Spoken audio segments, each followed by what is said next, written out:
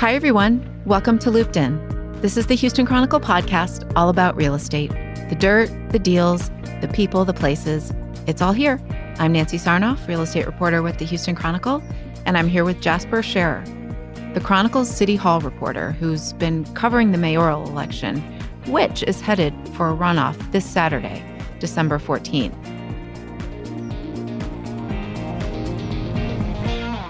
Jasper and I are about to record with Mayor Sylvester Turner as part of a double looped-in episode on the mayoral candidates. In a separate episode, we spoke with his challenger, Tony Buzbee. We plan to talk to Mayor Turner about not so much his politics and policies, but more about who he is as a person, where he came from, where he lives, and what events from his past led him to where he is today. Jasper, Turner was elected in 2015 and is running for his second and final term. Can you tell listeners a little bit about who he is and what his career in politics has been like? Sylvester Turner, a longtime Democrat, got into politics in the 1980s, first ran unsuccessfully for county commissioner, and then in 1988 won a seat in the state legislature that he hung on to all the way up until he took office as mayor. You know, he ran twice for the seat before in 1991 and 2003, and those were some pretty devastating losses for him. But he obviously maintained his seat in Austin up until 2015. So, you know, when he took office, I think Turner focused a lot of his energy in his first 2 years on overhauling the city's broken pension systems, which ultimately he got that passed through the legislature. But, you know, the second half of his term was, I think it's fair to say, kind of derailed by Hurricane Harvey in some ways, and this really contentious feud with the firefighters over a pay dispute, Proposition B. So, you know, I think as we look ahead, if he were to win re-election on Saturday, we'd be looking at what did he want to get done in those 2 years, especially some maybe more progressive policy ideas that got held up over the last 2 years. Going into this election, going into this runoff, what do you think those things are that he's been focused on during his campaign? Sure.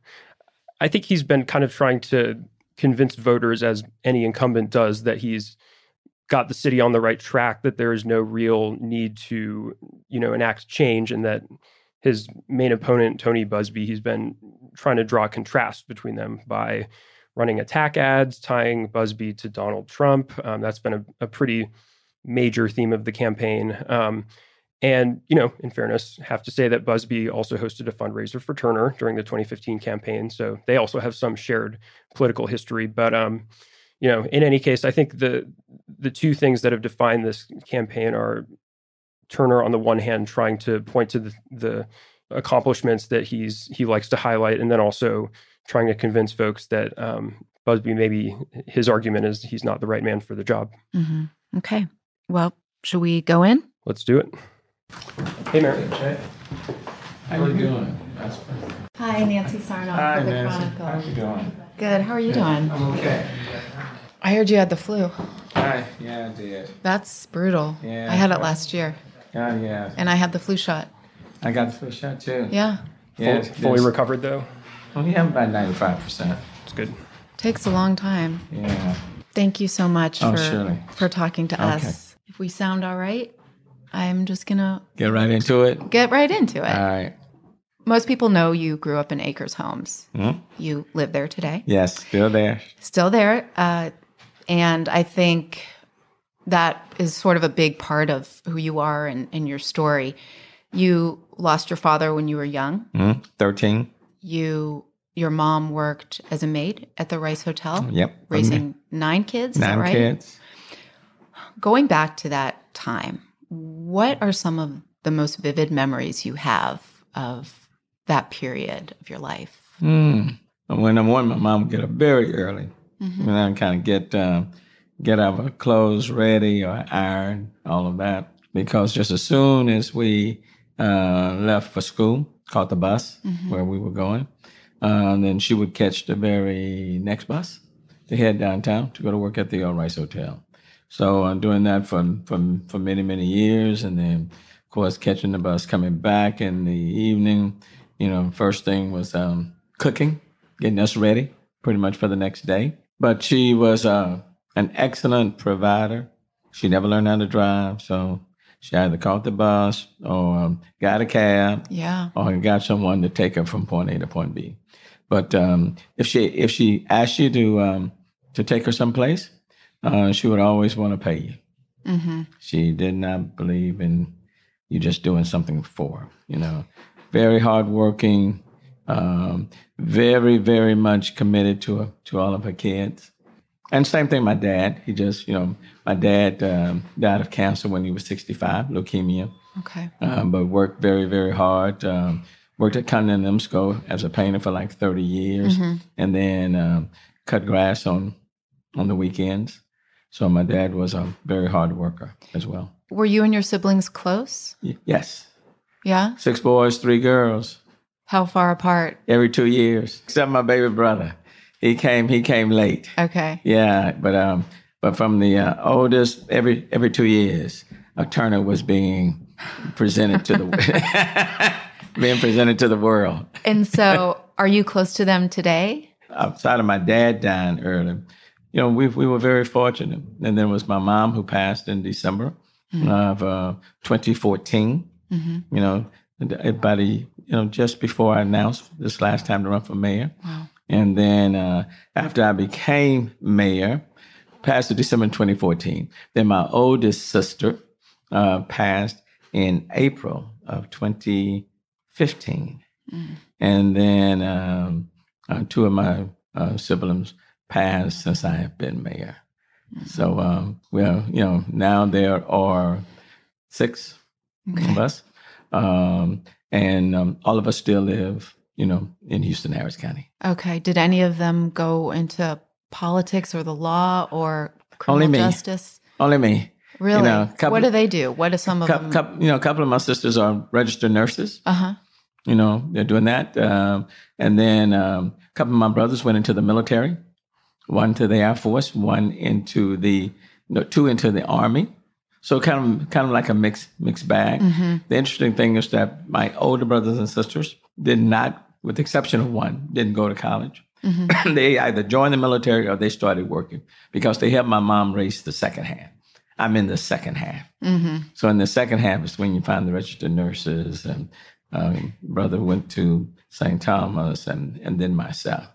But outside, we're all either first generation, college kids. Yeah.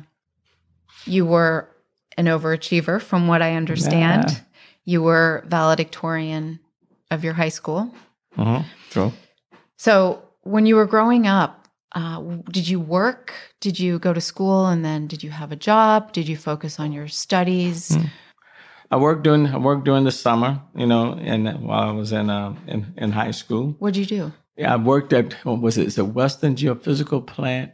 I did that during the summer. A lot of these maps that came through the machine, you helped to sort them or fold them, did some of that. And then I was an electrician apprentice. Okay. My mom found me that job. She did. One of the deacons at the church was an electrician and who lived in Acres Home, Eugene Gully. So I was his electrician apprentice. I thought that was a big deal. And until we went out to one of the houses and he told me, take this wire and meet him on the other side of the house. It was a house in Acres Home. And I started walking right alongside of him. He said, where are you going? I said, you told me to meet you on the side. He said, son, take the wire and go underneath the house. He said, I want you to go underneath the house and meet me on the other side. And I said, you want me to go underneath this house? So he says, that's about the only way you're going to meet me on the other side. So I did that. Did not like it. Came out on the other side muddy. And I said, this is not going to work. This will be the last time you'll see me, at the end of the day. But I came home, told my mom about it, told her I didn't like the job. And then she reminded me that she gets up, takes care of her kids. She goes to work at the Rice Hotel, cleaning up other people's hotel rooms. And it was a job she didn't like either. But she did it because she had to, because she had 9 mouths to feed. And that pretty much. So you continued? I continued. You continued crawling under houses? I continued to be the electrician assistant, crawling underneath houses or going through the attic, did that for the entire summer. So I did that. And then I worked at Southwestern Bell as a 411 director assistant, one of the first men operators right there at San Jacinto and Capitol. Okay. I did that. Jasper, I don't think knows about 411. I'm not aware. Young. I know. And then there was 1411, right? Mm-hmm. Anyway, go ahead. So I did those type of jobs, Of course, by that time, I went to the University of Houston and was speaker of the Student Association. Right. So, Student Association. And that was like a workforce, that was a paid job too. Okay. So you got a little stipend, so that helped out.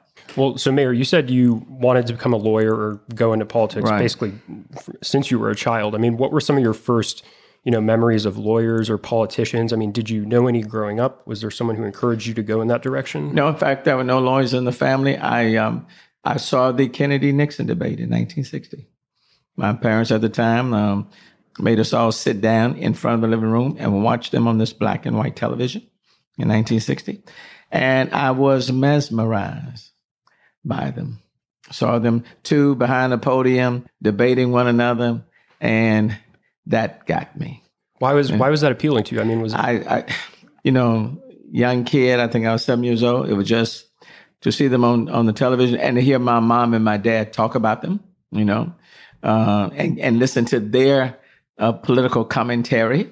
It just was, it struck me and stayed with me.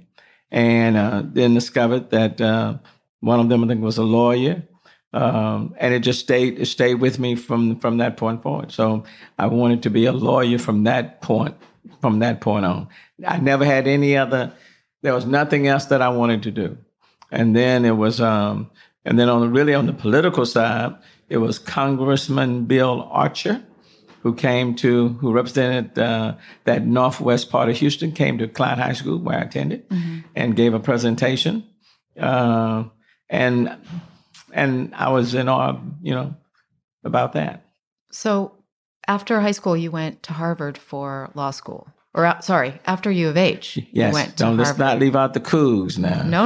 After Klein. Absolutely not. Yeah, Klein and the University of Houston. University of Houston, where you studied Political science. Yes.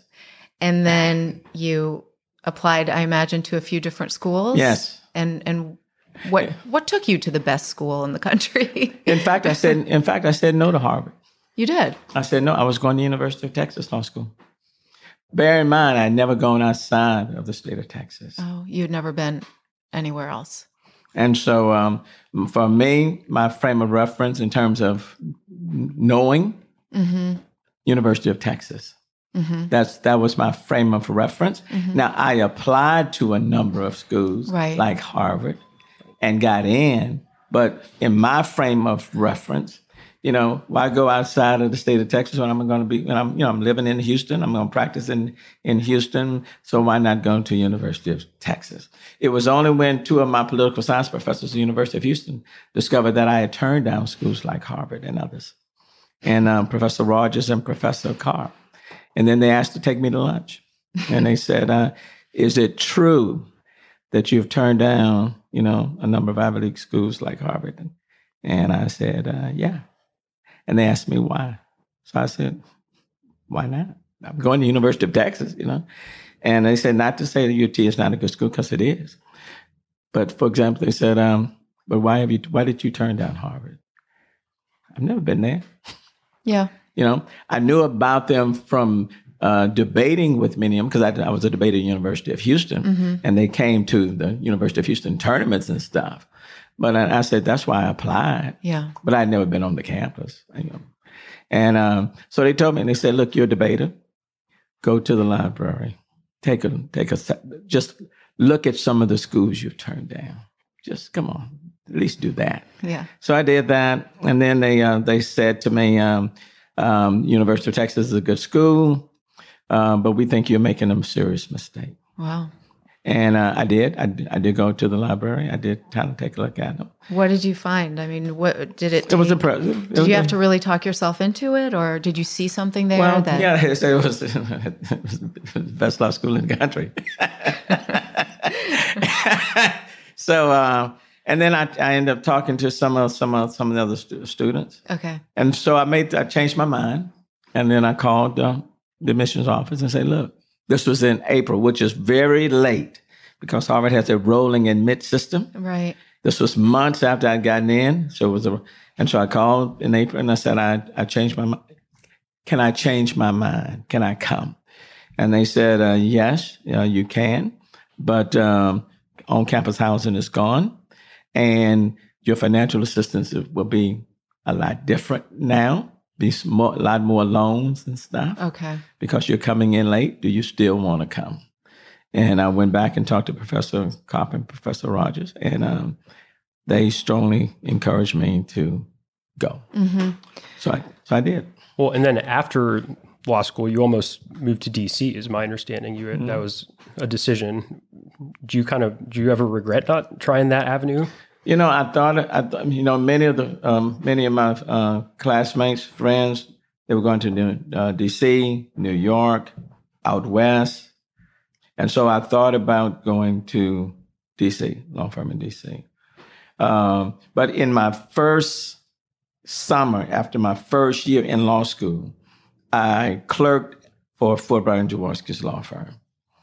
And quite frankly, I selected Fulbright and Jaworski not just because of their reputation, but when I was, you may have heard me tell this story before, when I was 13, 14, and 15, my stay vacation was catching the bus going downtown and walking down Main, Louisiana, and Smith Street looking at the buildings. Kid from Acres Home. I was very much impressed by downtown and the buildings. And so when Fulbright and Jaworski came to Harvard in my first year to interview people for summer internship positions, and they offered me the job for the summer, what convinced me from other law firms that I was looking at, I asked them, well, where are you located? They said, we're in downtown in the Bank of the Southwest building. I said, in downtown Houston? And they said, I said, where? They said, off of Louisiana. I said, you got me. You knew exactly where it was. And so that was the reason, because for me, it was like a dream come true. And then after my first summer, after my first year, when I get ready to leave, then the firm extended me a permanent offer. When I did graduate 2 years later, they told me after my first year in law school, we want you to come as a permanent associate. I said, are you saying to me that regardless of the grades I make in my second or third year, that I have a permanent, you're giving me a permanent offer? And they said, well, we wouldn't quite put it like that. Regardless of grade, we want you to still maintain your grades. But the answer is yes, we're telling you now, 2 years from now, you have a permanent job at Fulbright and Jaworski if you're elected to go. So I came back to Harvard for my second year, knowing that I had the flexibility to kind of look around some other places. And but ultimately, and I did give some thought about going to D.C. But what brought me back, two things. Number one, it was my mom. She was still raising, other kids. And this was an opportunity for me to help out. And then number two, Cheryl, who I've been dating for quite some time, she went to University of Texas Law School, and of course was back in Houston. And so those were two of the reasons why I returned to Houston. I'm interested with all these experiences that you had as a younger person. Did you experience a lot of discrimination? Yeah. You kind of, when you're coming through it, sometimes you just don't really realize, maybe what you're experiencing. Mm-hmm. Don't quite know. I mean, even before they announced that I was valedictorian of the Klein, it was a long wait before it was announced. What do you mean? They didn't announce it. Yeah. I'll never forget this, because normally on that day, they go in the microphone over the PA system and they announce, first, second, and third. But they kept delaying it and delaying it. So much so that a number of the parents from Acres Home, came up to Klein. Really? Yeah, because everybody knew that there was this intense academic competition between 3 students. Okay. Okay. Myself, Gina Cassell, Pat Taylor. You remember? Yeah, for 4 years, we were competing quite a bit, So everybody knew that first, second, and third was going to be between 3 students. Right. Okay. And there was this sense that, that I kind of edged them out. So that was a long delay, but eventually the announcement came, but parents kind of got involved, and that was, something. And then and we were the ones from Acres Home who integrated the Klein Independent School District.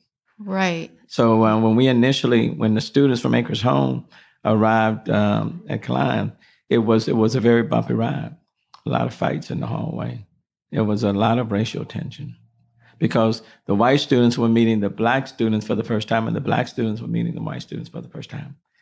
It was very intense. Quite frankly, I think both students, whether you're a white student or a black student, we all came to the conclusion that if the parents would leave us alone and stay out of it, students are going to be all right.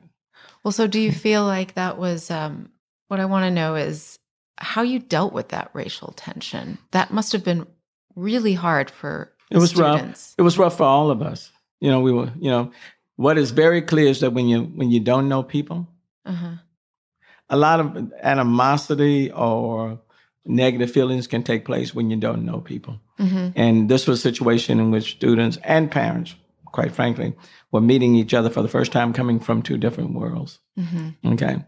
But over a period of time, as the students came to know one another, then we were able to work past the differences. I saw a situation when students, black, white, coming together when we were at our worst and the tensions were at its highest. And then I saw when the barriers started to come down, relationships started to be formed, and people came together. So from coming in as a freshman, well, quite frankly, I started in Klein Intermediate. Okay, which was next door to the high school, because we would bus 18 miles one way, 36 miles a day. So I saw the tension and part of it at the very beginning. And then I saw, 4 years later, when I was selected, Mr. Klein High School President of Student Council, valedictorian and most likely to succeed, by many of the same students, where 4 years ago we were fighting against one another.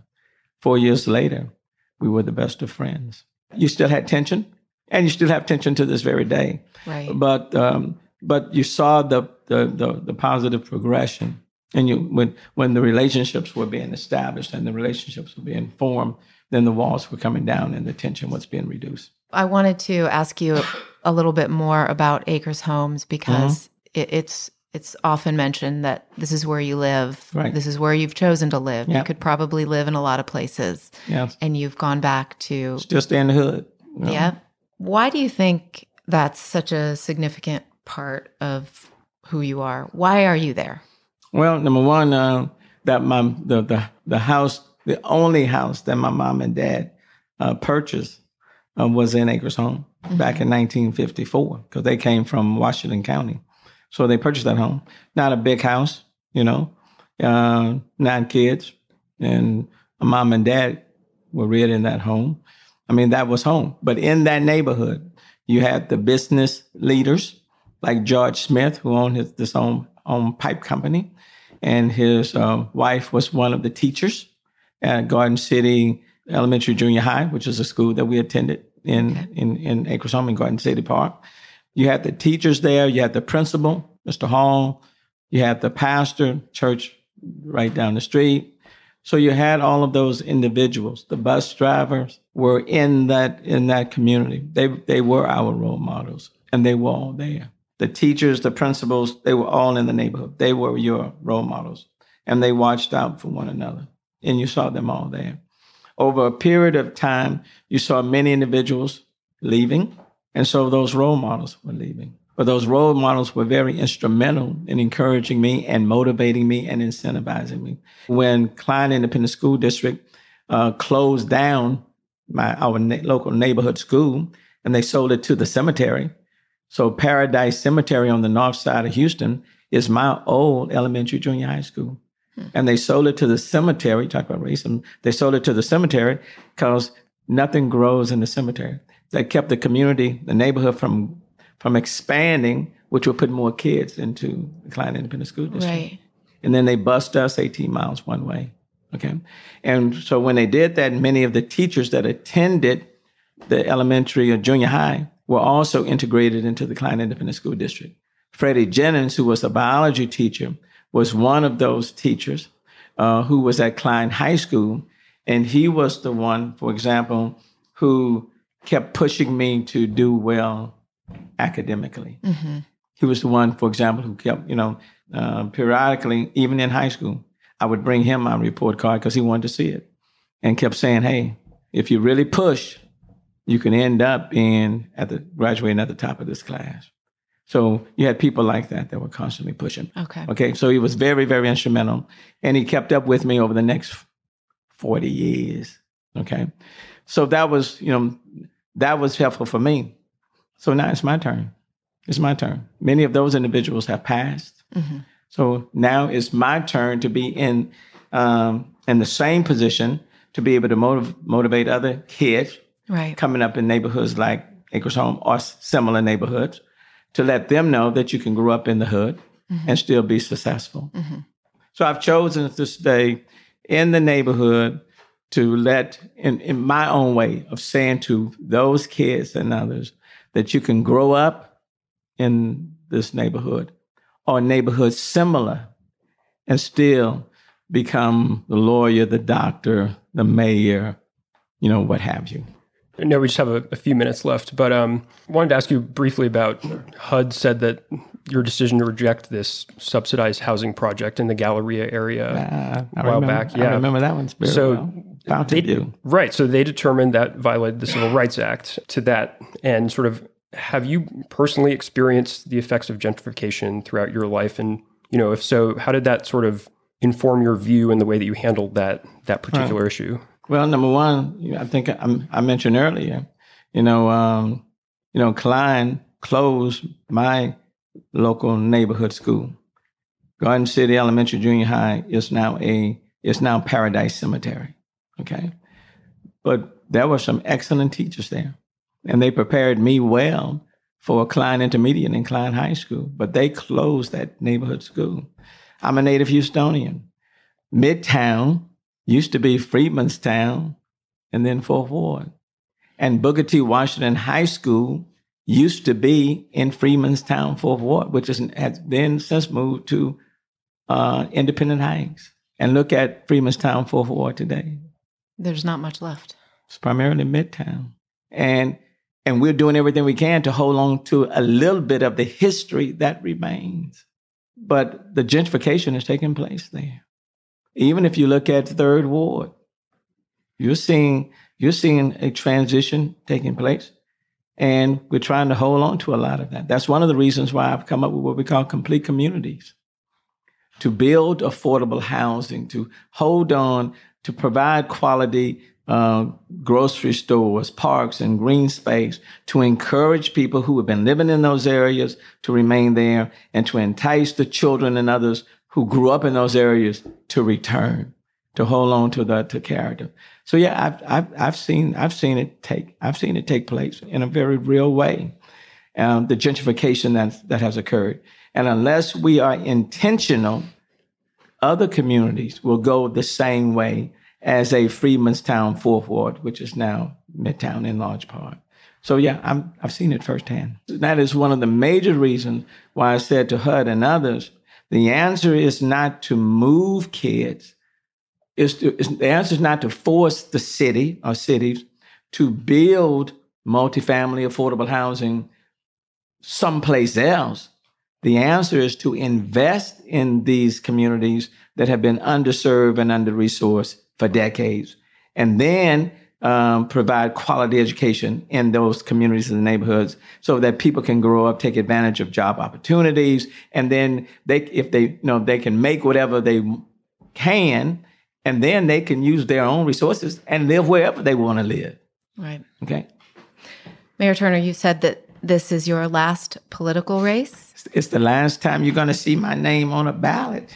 Okay, because we've heard politicians say that before, but you're saying this is unequivocally 100% the last campaign for office? Well, because I am a politician, you never just say 100%, you know. But, you know, I had a speech teacher, Nancy Matlock, in the 8th grade, who would beat into us, learn to cut off the speech while people still want to hear more. Mm-hmm. And her attitude and what she said was, let them applaud you, wanting more, than to have to look away, simply saying you stayed too long. And so you said you want to step away from the podium on your own terms, and when people want you to stay. Mm-hmm. And I've taken that to heart. That's why I elected to leave the legislature. While I thought that people in my district still wanted me to stay, and quite frankly, while I still wanted to stay. And then, of course, now being mayor, this is a dream job. Yeah. Okay, you have an opportunity to get things done in real time, to make some meaningful, impactful changes, and quite frankly, it's very liberating when you know that you're not having to factor in, you know, who's going to be voting for you.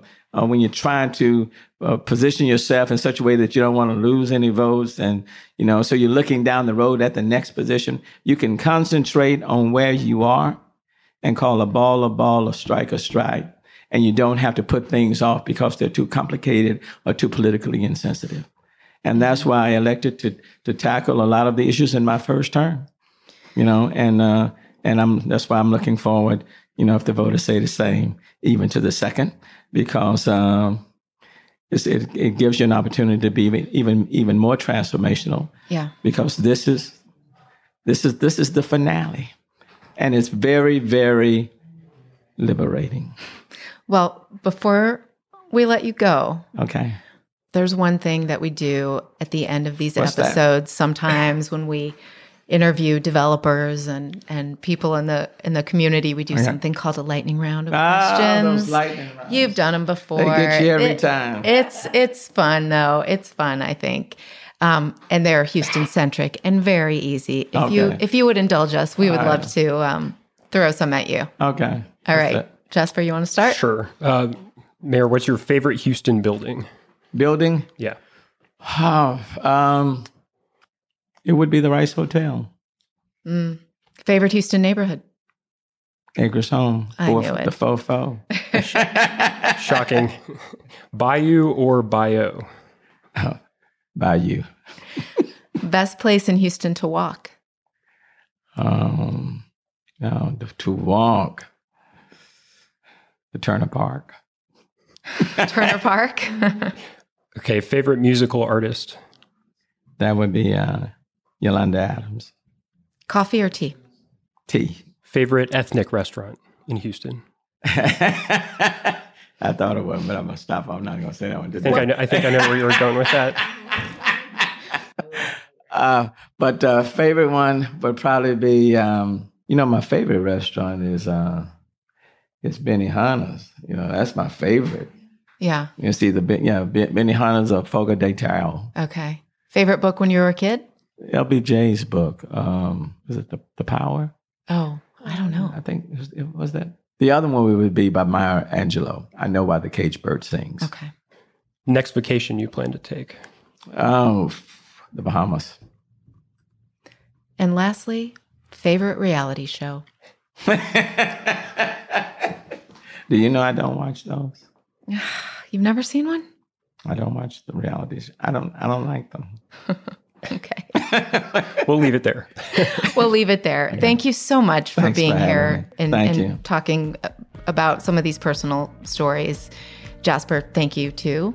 Thank you, Bo. Thank you. Thank you. Listeners, thank you as well. And remember, if you don't already, please subscribe to Looped In on Apple Podcasts, Stitcher, or wherever you listen. And if you have an idea for a show or just want to say hi, please reach out. I'm on Facebook, at Twitter. I'm at @NSarnoff. Jasper? Find me on Twitter at JaspSharer. That's my handle. Until next time, thanks for listening. Thanks.